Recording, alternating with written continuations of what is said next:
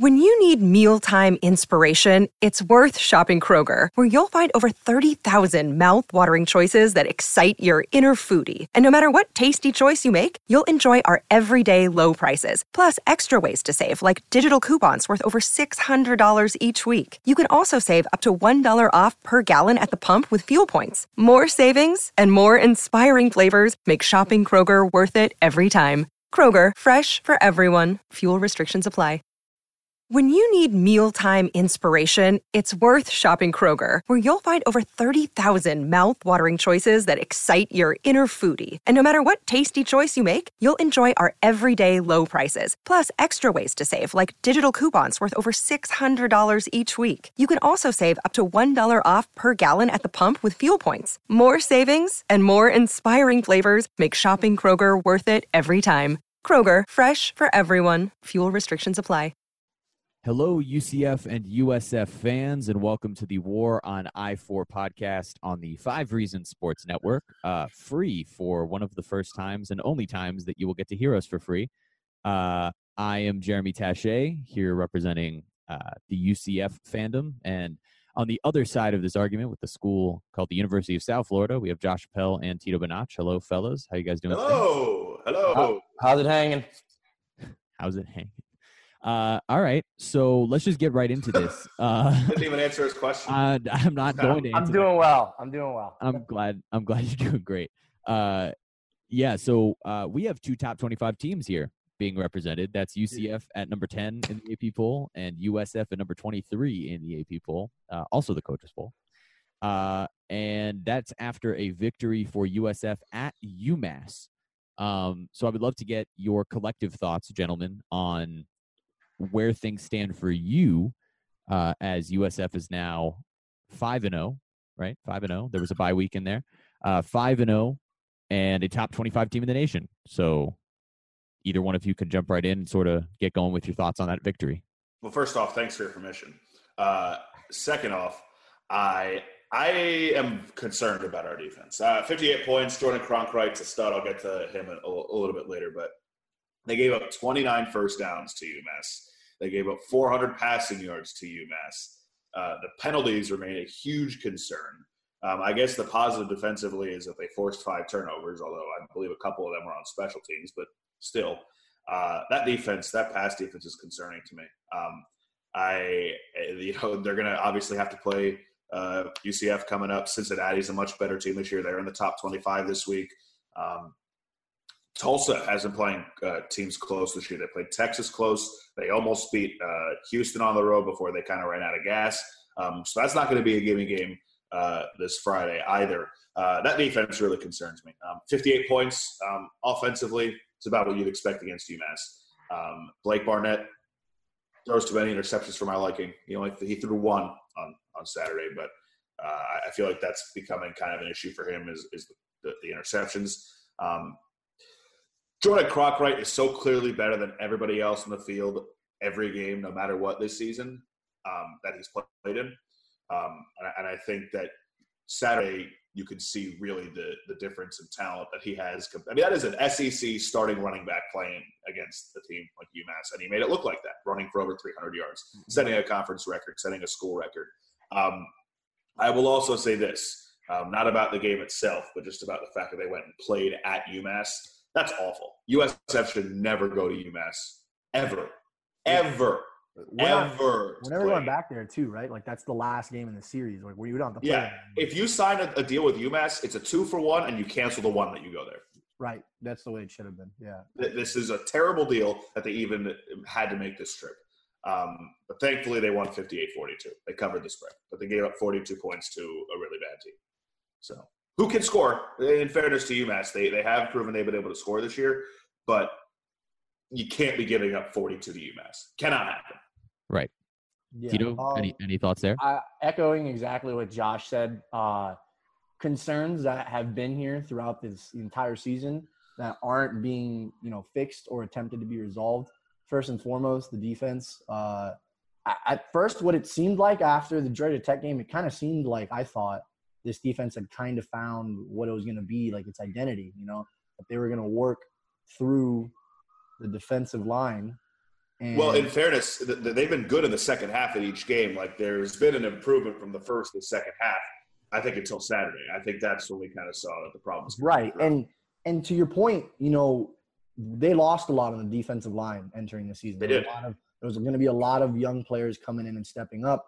However, the cowbell for this defense was supposed to be the secondary, and what's like Josh said, I mean, they got torched. And look, they lost Devin Abraham and they lost Dietrich Nichols.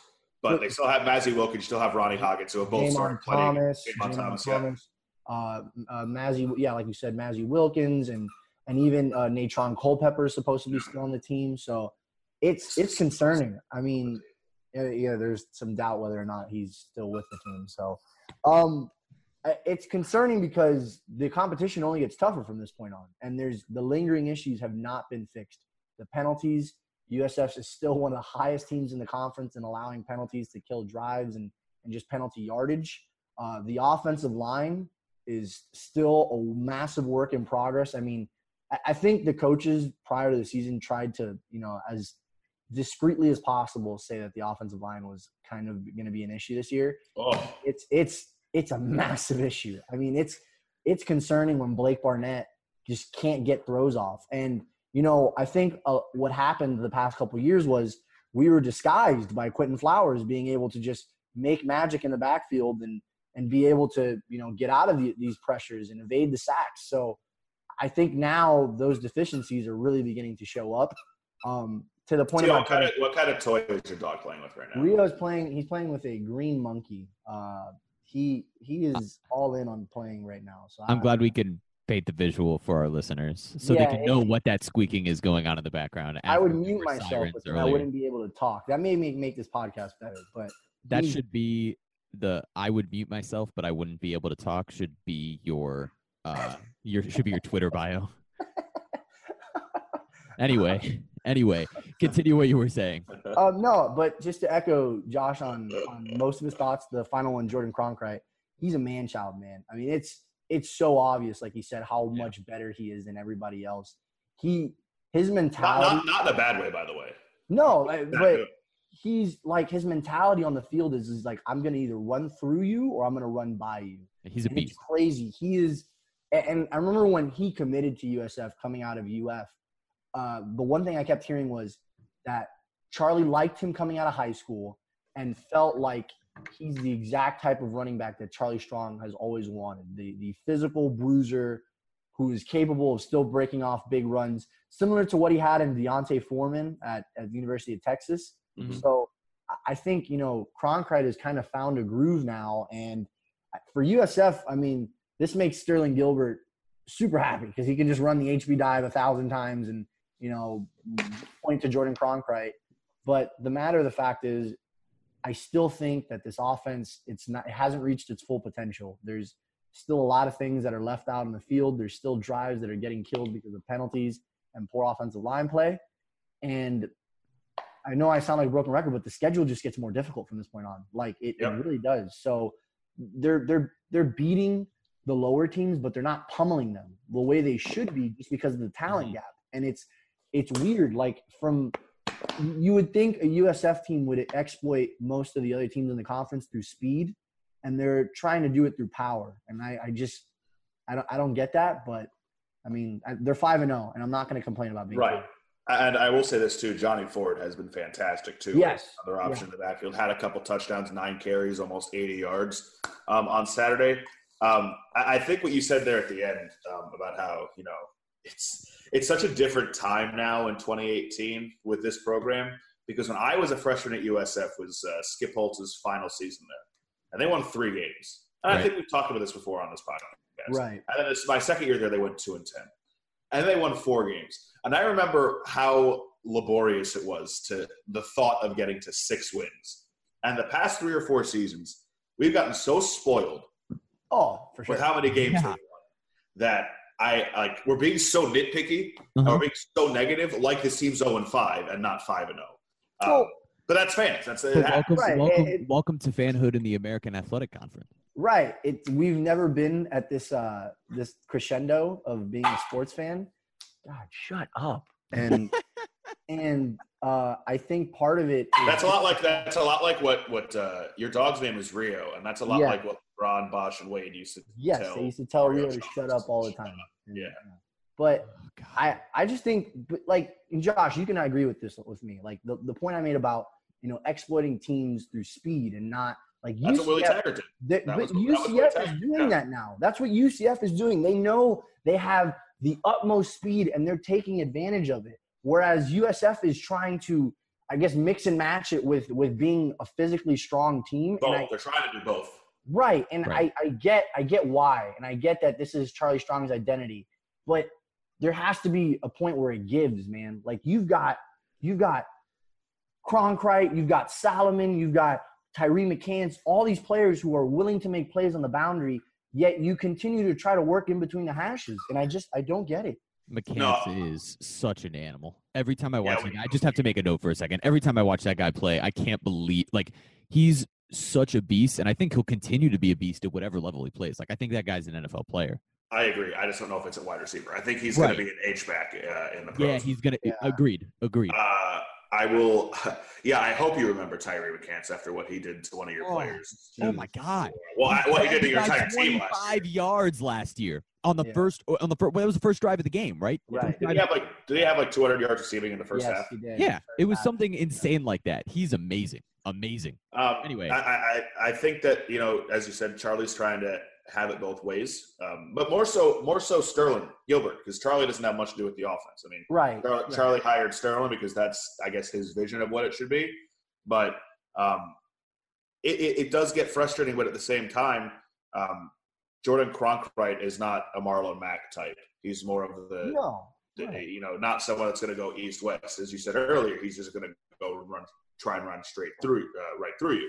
And so when you run the ball, you want to play to his strengths. I think Blake Barnett, I think the personnel kind of dictates why they don't utilize their speed more like they had been with Quentin. Obviously, Quentin and Blake Barnett are two entirely different quarterbacks. Barnett can still run, but I mean, let's be honest, like not really going out on a limb to say that Blake Barnett is not Quentin mobile Flowers. As a tree. Right. So I get what you're saying, but I don't think they have the personnel to necessarily do what they used to do. I think that having the good mix of the two, I think is good for where they're at. I'm really glad that we've just been able to reference the HB dive from Sterling Gilbert in every single one of the podcasts that we've done thus far. We've been able to reference all of the same things in every podcast, which means we're doing a great job. We're really diversifying our thoughts. Moving forward from the USF side to the UCF side from this past weekend, another blowout victory for UCF. They win this one 48-20 against SMU. And it was so underwhelming. Like, UCF came out firing, scored a bunch in the first quarter, and then just kind of slowed down. And Mackenzie Milton got hurt in the first half of this game. He got hit scrambling, and I was petrified. Your heart stopped. Yeah, my heart. No, more than anything I've ever, like, I don't know if I've ever. And I was up in, I was visiting my girlfriend's family, and I was watching the game with them. And I had to pretend like I wasn't having a literal panic attack when I saw Mackenzie Milton get hurt. I had to pretend like, oh yeah, the quarterback's hurt, and it's just, it'll be fine. Everything's fine. When meanwhile on the inside, I was, it was like that episode of SpongeBob when there's all the little guys in his brain that are running around throwing away all the files. That was me, except they were all just screaming for no reason. And so, what's my name? Yeah, well, that's how I was feeling.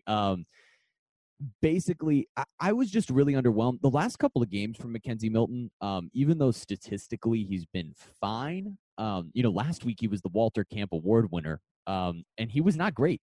The last couple of weeks, he's hovered right around 50% in terms of completion. I think the thing is, this is the most spoiled podcast ever. I swear to God. No, it is. And I'll get to the good. Don't worry. But they're taking a lot of shots downfield because they know they're so much faster and they're so much better than the teams that they're playing against. And so with all of the shots that they're taking downfield, Milton's been missing more of them than he's been hitting, which was not the case last year, and really wasn't even the case at the beginning of this season. Against UConn, he made every single throw. I don't know if last week that was because he was feeling a little uncomfortable after being beat up a little bit, or if that was just more of the same. But I think the UCF offense, they're almost spoiled. Like they're looking for a challenge. Almost?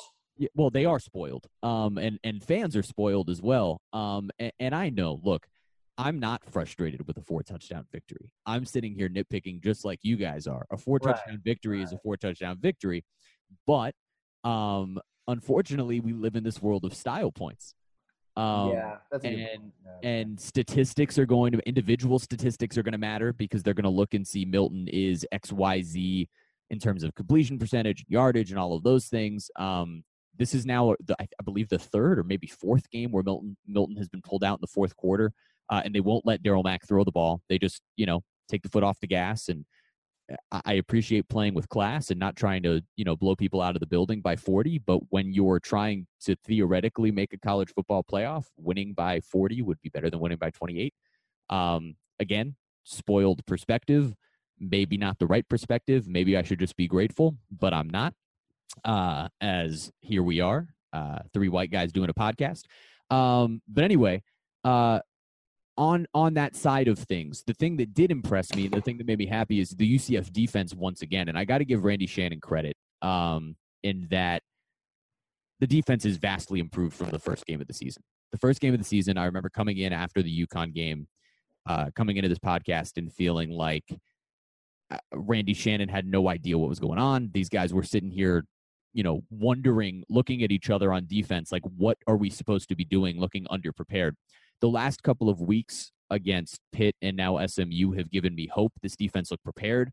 This defense looked fast. The athletes were able to do what they were supposed to do in the secondary and in the pass rush.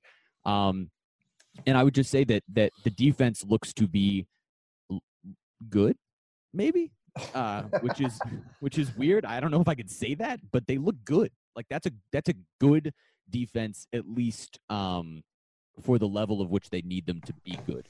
Now, if we can take all of what we've learned from both of these teams and our complaints in the top 25 ranking, and I could make a couple of points from there.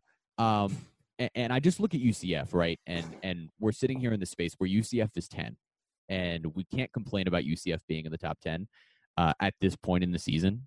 They are, they're undefeated. They haven't necessarily had any marquee wins. I'll give everyone that. But the frustrating part is kind of knowing that no matter what they do, there's going to be teams that jump ahead of them, deservedly or undeservedly. And the point that I can make from there being this: UCF, when we look back at it, they won 18 in a row. They're averaging 48.5 points per game, beating teams by 25 per game. That's going back to last year. If you look at just this season, they're 5-0. They're averaging 48.6 points per game and beating teams by an average margin of 31.2 points per game.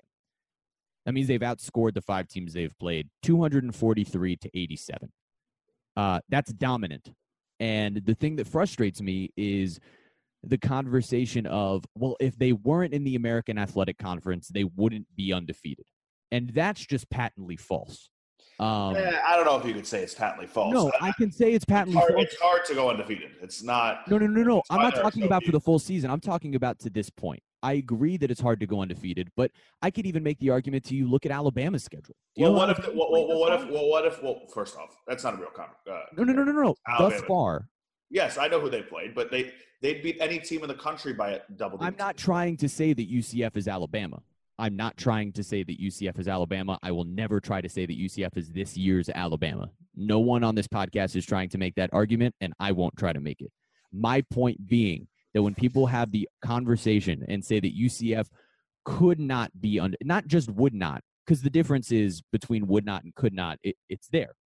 They could be undefeated. They could very well be undefeated. Yes. Could very well be undefeated given anybody's schedule. And I guess the thing that frustrates me is the fact, we go back to the concept of a quality loss, right? So there's 3 teams in the AAC East that are undefeated and in the top 25. There's only 11 undefeated teams in the country 3 of which are on one side of the conference. That's UCF, USF, and Cincinnati. They're all top 25 teams. Obviously, the best case for UCF is that everybody keeps winning until they all play each other, right? So the best case scenario would be that Cincinnati and USF are undefeated when they play each other on November 10th. I want to make a point really quick. Yeah, please. You're cherry picking your schedules, Alabama. So let's say they play LSU schedule. Miami, neutral site to open the year, at Auburn, at Florida through 6 games. They're not going to be 5-1. That team's not going to win 5 games. I don't completely disagree. So like, I don't. I'm going to say I don't like agree with you. In general, I don't like those. I think UCF is head and shoulders. I think UCF is head and shoulders better than Miami. I don't think it's close. Then this year's Miami team. I think it's the number one defense in the country. But to tell me that UCF is not better than Miami is just, it's the wrong thing to say. Is it though? Because I don't think that UCF's offense can, like, that defense. They haven't seen a defense like that. I understand, but I guess my conversation. They're not playing athletes on defense like that. No, I understand. And your defense would have a ton of trouble trying to cover Jeff Thomas and stopping Travis Homer. Well, actually, no. I disagree there. I'll being the person who splits the fandom between USF and Miami here, I will make the argument that Miami's offense would probably, with Nkosi right now, struggle. It would struggle. Now, would it find its way like it has in the last couple of games? Probably. Like, I think just the natural athletes would probably take over, but I don't think that's a blowout for Miami. No, UCF has scored. UCF has scored 30 or more points in 18 straight games. Well, I get that. And my point being, I understand that Miami has a great defense. Miami also gave up 33 points to LSU. Like, I understand what you guys are talking about. LSU's offense is not UCF's offense. It's not. And so the conversation is, yes, of course, UCF's defense would struggle against better athletes coming from the other side of the ball. Yes, UCF's offense would not be averaging 50-something a game or close to 50 a game against the SEC caliber defenses. The point being that when you're given a schedule and you're blowing teams out by 30-plus per game, that's all you could do. Right. So, of course. I agree with that. I agree with that 100%. Yeah, and when we approach the other side of it, when we approach the conversation and say they couldn't be undefeated against these other schedules, there's obviously no way of knowing, right? So we can have the semantic conversation. I don't like the and that's fine. We can argue the semantics of that, right? Mm-hmm. But going forward from here, here's where we are. UCF is undefeated. They are 5-0, right? I just think it's complicated to just gift teams in the Power 5 the opportunity to jump over them without necessarily multiple marquee wins. So, and just hear me out for the rest of this. When you say UCF, or for that matter, USF, couldn't compete in the ACC, and I'll take the ACC. They could compete, but they'd be a middle-of-the-road ACC team. I don't think I agree with you. Both teams would be middle of the road. You could say USF, that's fine. I think UCF would be at least what Miami is.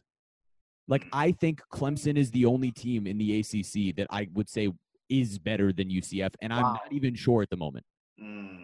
See, I think no, okay. No. I don't understand where your logic is. Where's your logic? Where's your logic that says that that's not the case? Because you haven't seen them play the type of teams that they're playing week. Right, I understand that, but you talk about the types of teams: Virginia, Georgia Tech, Pitt. These teams are that's right above those teams. That's the ACC. That's it. They're not better. They're not better than a healthy Virginia Tech. They're not. But Virginia Tech is not healthy. Okay, but I'm telling you, going into a season with a healthy quarterback, he's obviously not anymore. No, but this is my point. But we're not talking about right now. We're talking about in the grand scheme of things. No, but I am talking about this season. Jeremy, But you're not though. But you're not is what I'm saying. No, but what I'm talking about is I'm going to this year. So what I'll say is this year they are probably in the top 4 teams of the ACC. Okay. Okay, I'll give him that. no. Okay, But my conversation being, and the reason I go there, and the reason that I'm taking this to that point is, we have a conversation about Miami. Miami is going to go the rest of the way undefeated because You're also not better than NC State. They play a bunch of bad teams. Come on. They play a bunch of bad teams the rest of the way. Miami does. A bunch of bad teams. Not a single ranked team. Not a team that's close to being a ranked team. A Virginia Tech that lost to Old Dominion. Virginia Tech this year is not Virginia Tech as what they should be because they have an injured quarterback and they're not as good as they should have been. So Miami will play no one, get to an ACC championship game, and if by some miracle they beat Clemson, they're going to get into the playoff ahead of a UCF. 100% they should. Right. They're only lost to a top 5 LSU team at the first game of the year. Right, but they have one good win. Conference play. But they have one good win. Conference play and beat a team and win a conference championship over Clemson, who's been in the college football playoff the last 3 years. Of course they're going to get in. With a different quarterback, and they have one good win. This is my point. So we're gonna wait, Josh. Just listen to what I have to say about this. Just hear me out. I understand that, but Miami. But you don't though, because you're saying the opposite of that. No, but listen to me. Miami's playing a cupcake schedule besides LSU. They lost the one tough game that they played. And so from going and winning one tough game, UCF theoretically might have 3 ranked wins after beating Cincinnati, USF, and Houston. I'm not saying that any of those teams are even close to what Clemson is. I'm not. But we can't, as a ranking system, pick and choose what we need from different teams because we just consider the ACC to be a tougher task than the AAC is my point. That's my only point. My point being, just because it is.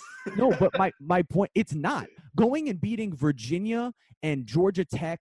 Virginia's a good team this year. They're not great. They're a good team this year. Virginia would be in the top 3. Obviously they'd be USF, UCF, and Virginia in the AAC. Virginia's a good team this year. I don't know why you're making that base. So maybe Virginia's the wrong example, but talking about, so Pitt and Virginia Tech, who's not as good, and I'm looking at the rest. To me, I think a good comparison to what UCF is right now is Syracuse, honestly. I think offensively, I think that's a good comparison. I think Eric Dungey and Mackenzie Milton are very similar. Yes, absolutely. Same style, 100% the same. I'm gonna Josh, their defense. Hold on a minute. Their defense is not as good as UCF's, obviously. Their defense has been what's giving them issues, and I think they'd be 5-1 with that close loss to Clemson if their defense was better. The defense can't stop anybody at Syracuse. But offensively, that offense is about as explosive as any I've seen this season and last season, really. Dino Babers is a great offensive mind, and when you hear these, when you see these teams, you say, "Oh, Pitt beat Syracuse," or "Pitt beat Syracuse." Yes, because a lot of those teams are on the same level. Obviously, a loss to North Carolina is not great, but it speaks to the parity in that conference where like you're cherry picking and looking at records. If you look at the teams, like a lot of them are just the same. They're quality teams and they're the same. So when they play each other, they're going to beat each other. Not everybody can go 11-1 in the ACC when you play, against each other. It's not going to happen. I understand that, but to argue that, I guess I just don't understand the logic behind arguing that UCF is Syracuse when Pitt beat Syracuse and lost by 30 to UCF.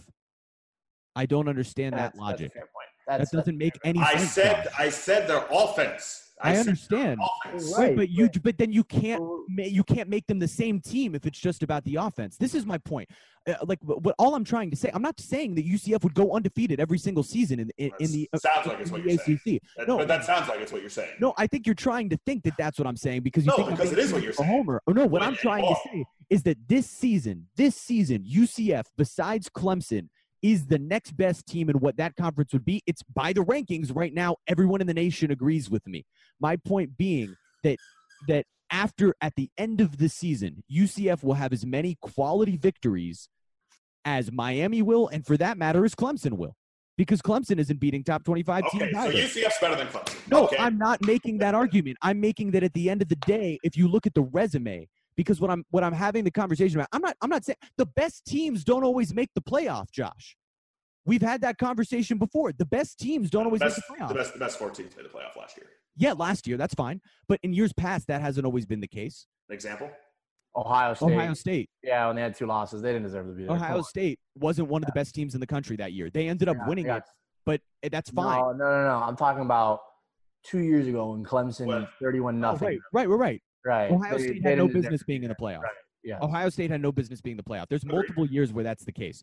And Agreed. so all I'm trying to have the conversation about is if we're going to talk about resumes, at the end of the day, losses to good teams shouldn't count as better than wins over bad teams. And that's the conversation that stems in this conference from the beginning. If you go undefeated, Josh, if you go undefeated in the American Athletic Conference and you get multiple top 25 wins and you're not just skating by like what USF is doing, if you're beating people by 30 a game.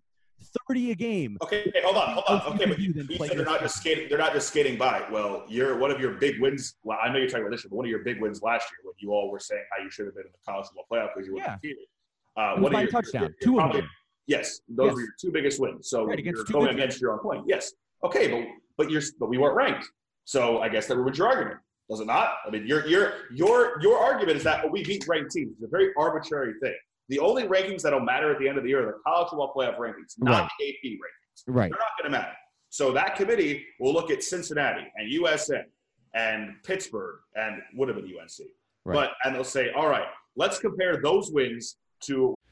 Hey, it's Ethan Skolnick for 5 on the Floor on the 5 Reasons Sports Network. As you know, we heard from Pat Riley recently. Everybody has an opinion on trades, free agency, who they should keep, who they should give up, who they should get. Well, whatever it is that Riley and the Heat do, you don't want them giving up too much and getting too little, right? Well, the same is true of shaving products, and that's why I use Harry's shaving products. I love the weight it handles, I love the way it looks, and I love the quality of the shave. I have a little bit of trouble growing out a good beard, so better to just shave it off and make sure that it looks somewhat professional. These are German-engineered blades made in their own factory, so they stay sharp longer. It means you can use them longer. And also, they've got customizable delivery options for scheduled refills as low as $2, half of what you pay for other big brands. Also, I would recommend the shaving lotion as well and the body wash. So check it out. You can go to harrys.com/5. That's harrys.com/5. You'll get a $13 trial set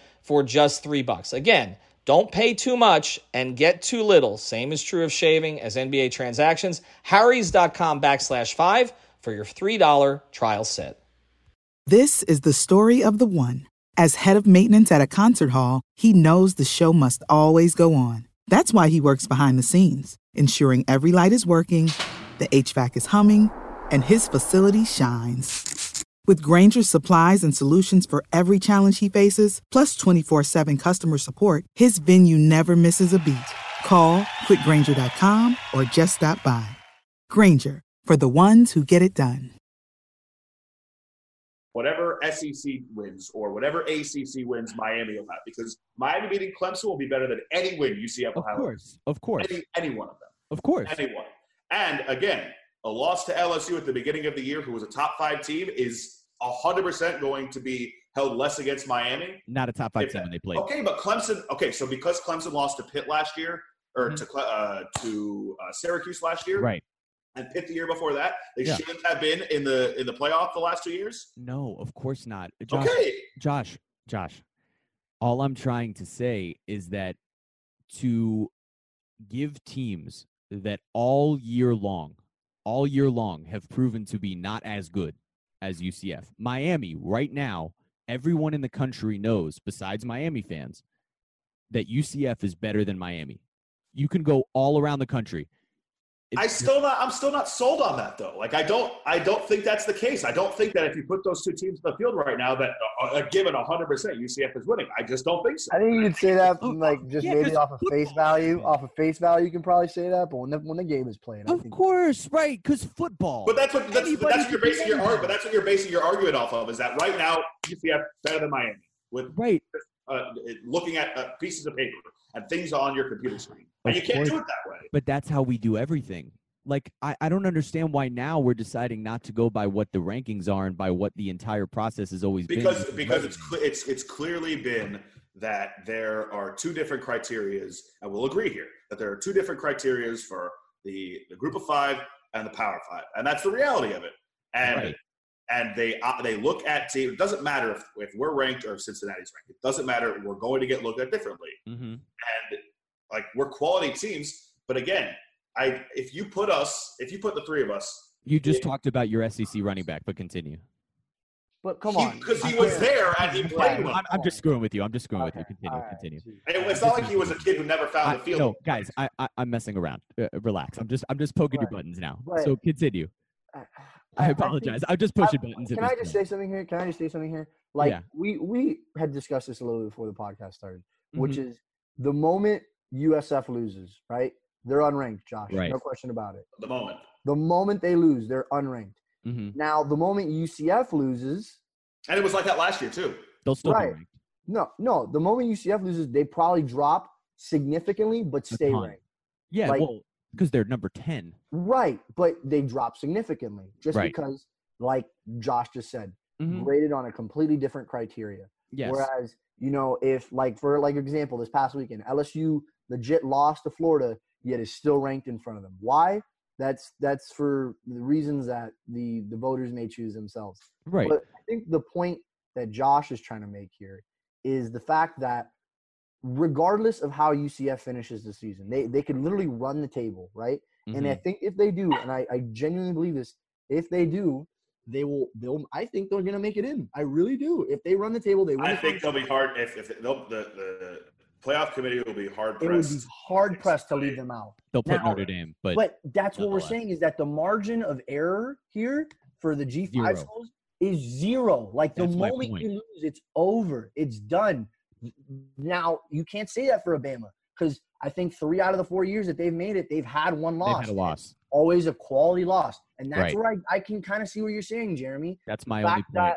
that it's like, Alabama loses to Kentucky, and that's considered a quality loss. Quality loss. But if UCF runs the table, if UCF drops a game to USF, or Right. if they drop a game to Cincinnati, who may stay ranked at the end of the year, it's not considered a quality loss. It's Right. considered, you lost to a lesser opponent. Right. I And can that's see your frustration in that. I can right. see- And so but my I think- frustration in that is on 2 levels. Number 1, a loss to a USF dropping you 15 spots is going to be insane, right? To begin with. Right. I But the mean, level more so that if you don't make a mistake, that the teams that do, right. it's Okay. irrelevant. That is my point off the top of all of this. So I was just trying to use the ACC as an example here. I'm not trying.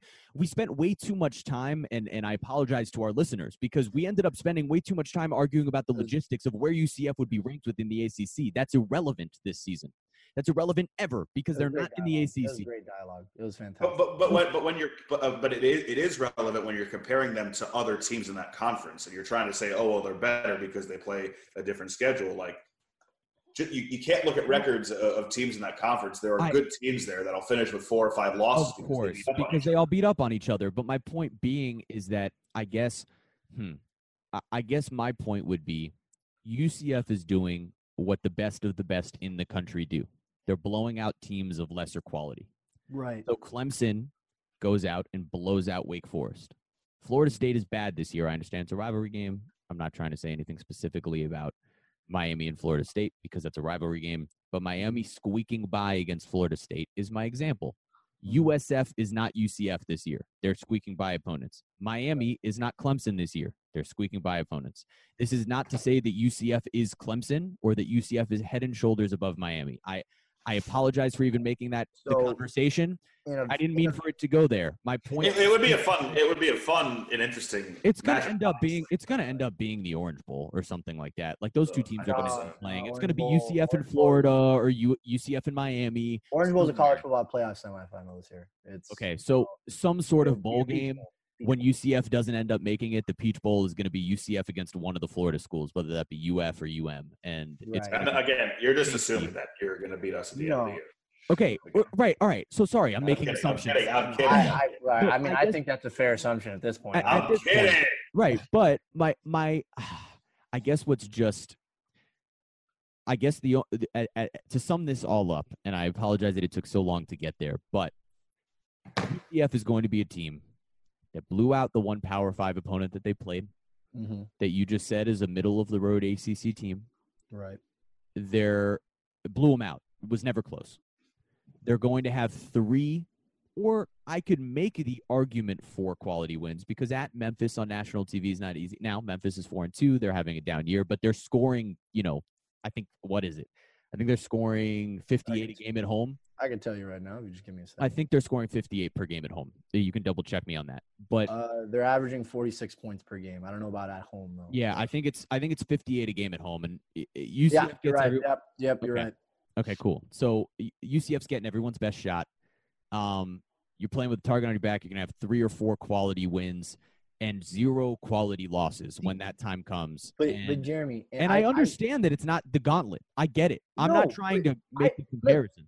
I get what you're saying because, I'm gonna do an example here. If I was in your shoes and USF was doing what UCF was saying, I'm probably saying the exact same thing. Right. But to the voters that literally look at the score and the opponent, and then they check what conference that opponent is, Memphis isn't that good. They think Memphis is just not that good. They think USF sucks probably. Right. They think Cincinnati probably sucks. They don't watch. I don't think they think that USF and Cincinnati suck with the voting. Well, but but for college football playoff.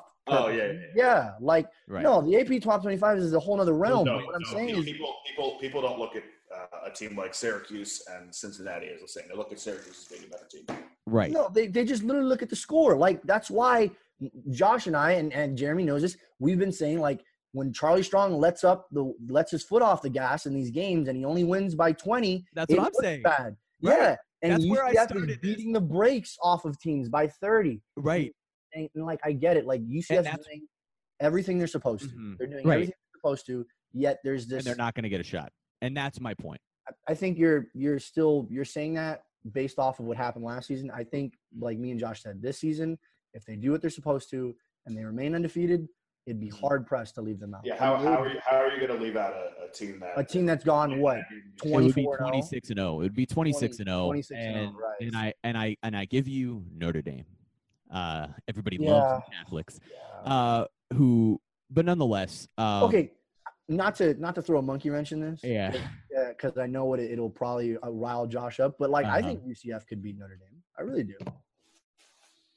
I won't say. I mean, it'll be of course they'd be competitive with them. It'd be a good game. They have a chance to win. I'm not arguing. That's not what I'm arguing. Right. Right. Saying, you're arguing something completely. Just say if they played Miami, they'd beat Miami because Miami.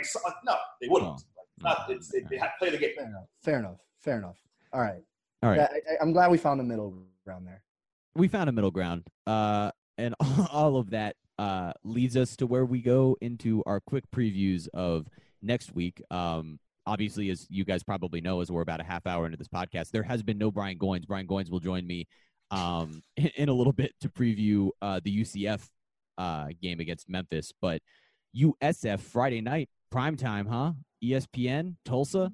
How are you guys feeling about that game? Is this ESPN Ooze or are we on? No, I think you guys are an ESPN game. Yeah, I think that or ESPN. I think it's main ESPN. Yeah. Yeah, I think it's ESPN. All right, so is this when we see the SoFlos? Ooh. No, it's on the road. No, we're on the road. But you don't know. We're in Tulsa this week? Oh, no, never mind. No, it wouldn't. We played Tulsa at home. We played Tulsa at home last season. Yeah. So we were the white SoFlos, didn't we? Yes. Yeah, those were the white SoFlos. So I would imagine that this week we're just probably going to wear the whites again. I will make the point that I think that Tulsa has the best group of names for their quarterbacks in the country. They have a skipper. They have a president. Who was the kid that started last week? Hold on. It was like Boom or something. I'm looking this up. Tulsa quarterbacks. It's Seth Boomer. Seth Boomer. There you go. Yeah, it's Luke Skipper, Seth Boomer, as the two quarterbacks that they ran. And Chad President. Oh, well, no, but did he graduate? No, he's still on the roster. He doesn't play. President, Skipper, and Boomer. I mean. All right, I'll just say this. Is that your analysis? Is that your analysis? That's my analysis. Yeah. Okay. Yeah, Tulsa 104th offensively in points per game. I'm going to look up their defensively because I didn't get a chance to do it prior. Mm-hmm. So give me 1 second. Glad we're so I'm going to say that. 90 seconds. They're giving up 30 points a game. Look, I've been saying it now for like 4 weeks that I think USF should blow them out of the water. I just want to win. That's all I want. I'm just going to take another victory. At this point, if we blow anybody out of the water, it would surprise me. You know, Right. like we can't blow UMass or Elon out of the water. So what makes me think that we'd blow Tulsa out of the water? And I think, you know, people keep saying this, and it drives me nuts because I hate when people say this. But like, oh, USF just plays down to their opponent, which I think is like the lamest thing. But it's lame. Like, that's lame. Like, but Josh, we have the second best, arguably with UCF, the second or the best talent in the conference. And we can't beat Tulsa. Like, we can't beat them by at least 20. Like, that's ridiculous, man. Like, it's stupid. And I know it. I play down. Right. Okay. Right. Yeah. So I'm gonna. I agree with you. We're not disagreeing. Right. Yeah. We're not disagreeing. It's frustrating. It's frustrating. And I referenced this. I referenced this on our Twitter account, and I said I tweeted out like, oh, fun facts about UMass that they're 126 in total defense, and that they're allowing an average of like 7 yards per play. But I know for damn well we're gonna be in a 14-10 game at halftime. It was 20-14 at halftime. It was 20-14. Like, I know this team, man. Like, it's ridiculous how we, for whatever reason, can't play a clean game, number one. Like, we always shoot ourselves in the foot. And number two, like I said, Charlie just doesn't want to beat the brakes off teams. He wants to play like this, we're going to do football the right way. And like, no, man. Nah, no more than the AAC, bro. No, that doesn't work anymore. It's a far cry from Willie Taggart running up the score. Right. Willie Taggart tried to score a touchdown on ECU with 6 seconds left, and it was fantastic. I loved it. You know? So I think continue, sorry. No, I'm just saying I just want us to win. That's all I want. I just want us to win. Because I know asking by more than a 14-point victory would be like asking for the firstborn of Sterling Gilbert. Like, it's absurd. We have seen them play this game so many times the last couple of years. And it's going to be the same type of thing where they're going to win. And it's going to be frustratingly close for the first 3 quarters. And they'll pull away a little bit in the end. And it'll look like it did last week in the final score, the deficit. Right. I'm thinking like 38 to like 20, something like that. Yeah, it'll be 38-30. That's what I'm going to go with. 38-20. Hold on. That's how they beat them my junior year. No, my junior year when they they had the big three. They were down 27-7 in the second half, down at halftime. Oh, that's my favorite game I think ever at USF, besides Temple. Right. Well, look at that. We got to end this part on positive vibes, guys. Congratulations. 38-20 according to Josh, 38-30 according to Tito. That's Friday night on ESPN, USF at Tulsa. Well, we're gonna take a quick break to let temper settle down and come back with a much. I'm not even mad. I'm so not mad that I'm like. Yeah, you sound super not mad. Anyway, Tito and Josh, thank you guys for chit-chatting with me and appeasing me on my You're welcome for chit-chatting. My venting. For chit-chatting. And we'll be back right after this with Brian to preview UCF at Memphis, 3:30 on ABC. Hey, Juice. So October is here, and in my mind, that means only one thing. It is almost time for my favorite event of the year, and no big surprise, but it's an O.J. McDuffie party. You know it, Big Seth. The 17th annual Signature Grand Ghoul presented by Calvin Giordano and Associates will take place on Monday, October 29th, and once again benefits 211 Broward, an amazing charity. We are transforming the Signature Grand into a 100,000 square foot mansion for the sickest Halloween costume party in South Florida. And this costume party is for the grown folk, not people. The kids. Yeah, we're talking open bar, amazing food, dancing, silent auction, and of course, contests and prizes for the most incredible costumes. And since the fish tank will be all up in the Ghoul, as will a bunch of other hosts from our 5 Reasons Sports family, let's do a little something special for the listeners. So what we need you to do is post a photo in your all-time greatest Halloween costume, tag your favorite 5 Reasons Sports podcast, and use the hashtag #DiveIntoTheGhoul. And the top 4 costumes will have a chance to win 2 tickets to the Signature Grand Ghoul on that October 29th. For more information on how you can join OJ and me at the Signature Grand Ghoul, visit 211-Broward.org and call 954-390-0493 and ask for Tracy.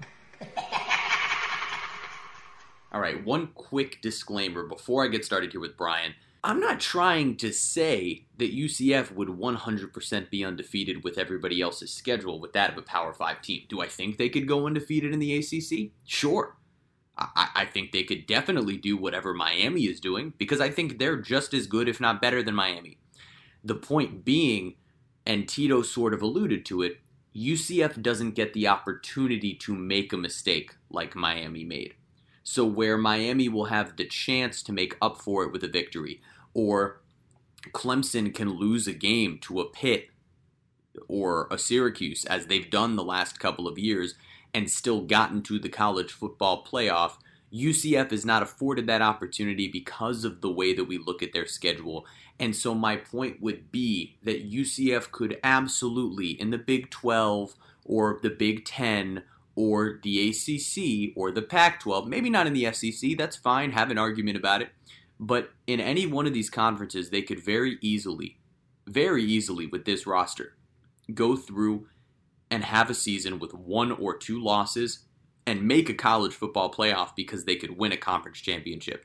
And I just don't think that it is right to not be afforded that opportunity because of the distinction that we make. They can go undefeated in a conference, and it's not looked at on the same level as a team in another conference that loses a game or two. You're not afforded the opportunity to make mistakes, and even if you don't make those mistakes, you don't get the chance. That's the point I was trying to make. So, we begin here with Brian. And welcome back, Knights and Bulls fans. Bulls, well, you're probably not going to enjoy this, as this is just specifically our preview of UCF at Memphis at 3:30 on Saturday on ABC and in some markets, ESPN too. I'm here joined by Brian Goins. And Brian, we're just going to jump right into this. Brian, what are your specific expectations of this game? Do you have any initial thoughts on UCF, number 10 in the country, traveling to Memphis? I think what we were discussing before we started recording, it's definitely a trap game for UCF. It's no question last year Memphis probably had UCF's 2 or 3 hardest games last season. Right. At least in the conference, were against Memphis, including the AAC championship game.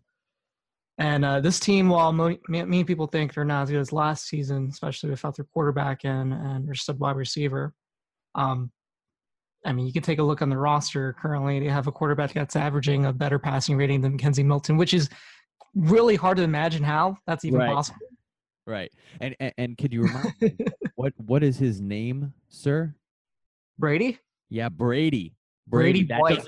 Does that scare you, ladies and gentlemen? Brady not just Brady White. Brady White. And so Brady White has obviously been a part of their attack, and you know, they've played well on the offensive side of the ball. But any other thoughts there? Yeah, I mean, I can throw out some of the stats. So this season, he's already completing 70% of his passes. He's hitting 108 of 156 passes this season for over 1,500 yards, 15 touchdowns, and only 1 interception. Yeah, the one interception pretty damn good. The one interception is the part that's going to be interesting because, you know, Memphis. We were just talking about this beforehand. They're 4-2. They're 1-2 in the AAC. Obviously, this hasn't been their year to start. They lost at Tulane, which was a bad loss. They lost at Navy by 1 point. Not a bad loss. You know, Navy is a good team. They upset people all the time. At home, Memphis is 4-0, averaging 58 points per game at home. Yeah, 58 points per game. And so what's going to be interesting is the matchup for the UCF defense, because UCF defensively has been, in a weird way, where, you know, UCF, I believe, is 7th in the nation in scoring offense, 3rd in total offense.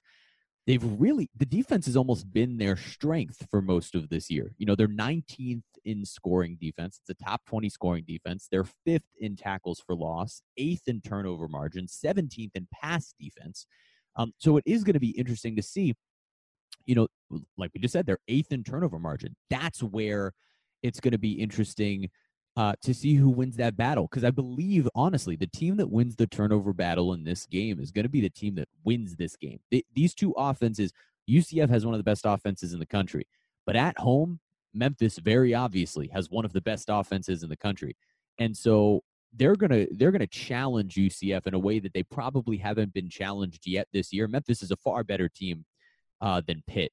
It is going to be interesting to see how this game is dictated, because you talked about the fact that their quarterback's not turning over the ball, but the Memphis running back has really been their biggest featured player throughout most of this season. He is number 1 in yards per carry in the American Athletic Conference. So Henderson's averaging 155.7 yards per game. He's totaled over 900. He has over 900 rushing yards so far this season on 79 carries and 12 touchdowns. Yeah, so Darrell Henderson is an absolute beast. Is basically what we're trying to say here. 11.8 yards per carry. Yes. Yeah, it's insane. That's way more than 3 yards per carry. Yeah, way more. Shout out 3 yards per carry. Yeah, I mean, Darrell Henderson is out here running all over people, and so it will be interesting to see if UCF is able to stop them. 5th in tackles for loss, right? That means UCF has been penetrating the offensive line of other teams. They've been dominating at the point of attack, and it will be crucial for them to do so again in this matchup against Memphis. What's another interesting part is UCF has beat Memphis 11 times in a row. They have an 11-game win streak against Memphis. They're 11-1 overall in the series against Memphis. Kind of makes you feel like Memphis is due, especially after last year. And I'm not one to be overly superstitious, except that I am way too superstitious. I am one to be overly superstitious. And it kind of feels like Memphis is due for a victory here in what is a game that everyone's starting to kind of overlook. I mean, we just spent the last 40 minutes of this podcast talking about how UCF, could be running the table and what should they be looking for when Cincinnati and USF play each other, because we're just presuming they're going to be undefeated going into it. This is a game that, like you mentioned right off the top, could be a trap game for UCF. And we hope that's not the case, but when everything is about style points, it's not just trap game in terms of win and loss. It's UCF's got to go out and dominate every game. They're winning games by 31.2 points per game at the moment. This certainly does not feel like one of those games. Absolutely not. I'm just looking at Memphis's stats still. They're averaging over 24.5 points per game, like you mentioned. They're really good at home. Right. Their defense is actually better than UCF's from what I'm seeing. Right. So, look, they've been good now. I'm not going to say that UCF's going to lose this game. I predict them to win, but I don't think this is going to be a blowout victory for them. Definitely not by 30 points. And it's certainly not. If they win by 2 touchdowns, that'd be a hell of a win for them. And if it's more than that, then it really shows the character of this team this season, that they're not going to play around against these kind of teams. Right. And the stats are a bit inflated in that, I just said Memphis is averaging 58 a game at home. They played Mercer, Georgia State, South Alabama, and UConn at home. So it's not like they've played powerhouses. There's arguments that UConn is the worst team in FBS. But all of that said, when you're scoring that much at home, when you're feeling confident, when you clearly do have talent on both sides of the ball, and you've been showing that, especially as of late, it's not exactly a gimme for UCF. I definitely think they do win this game. I think it's another one of those shootout type of games. Like I mentioned when we were talking about the FAU game, and I said FAU would probably be winning at some point in the second quarter. Well, that came to fruition. FAU was winning at some point in the second quarter. Wouldn't be shocked if that's happening for Memphis, but I think UCF is obviously talented enough and good enough to win this game. Although, I will say, this week on Wednesday was Mackenzie Milton's 21st birthday, and I sure hope by Saturday he is done recovering from the inevitable hangover of turning 21. Shout out to the GOAT, hashtag Money Milton, for hashtag H. Eisman.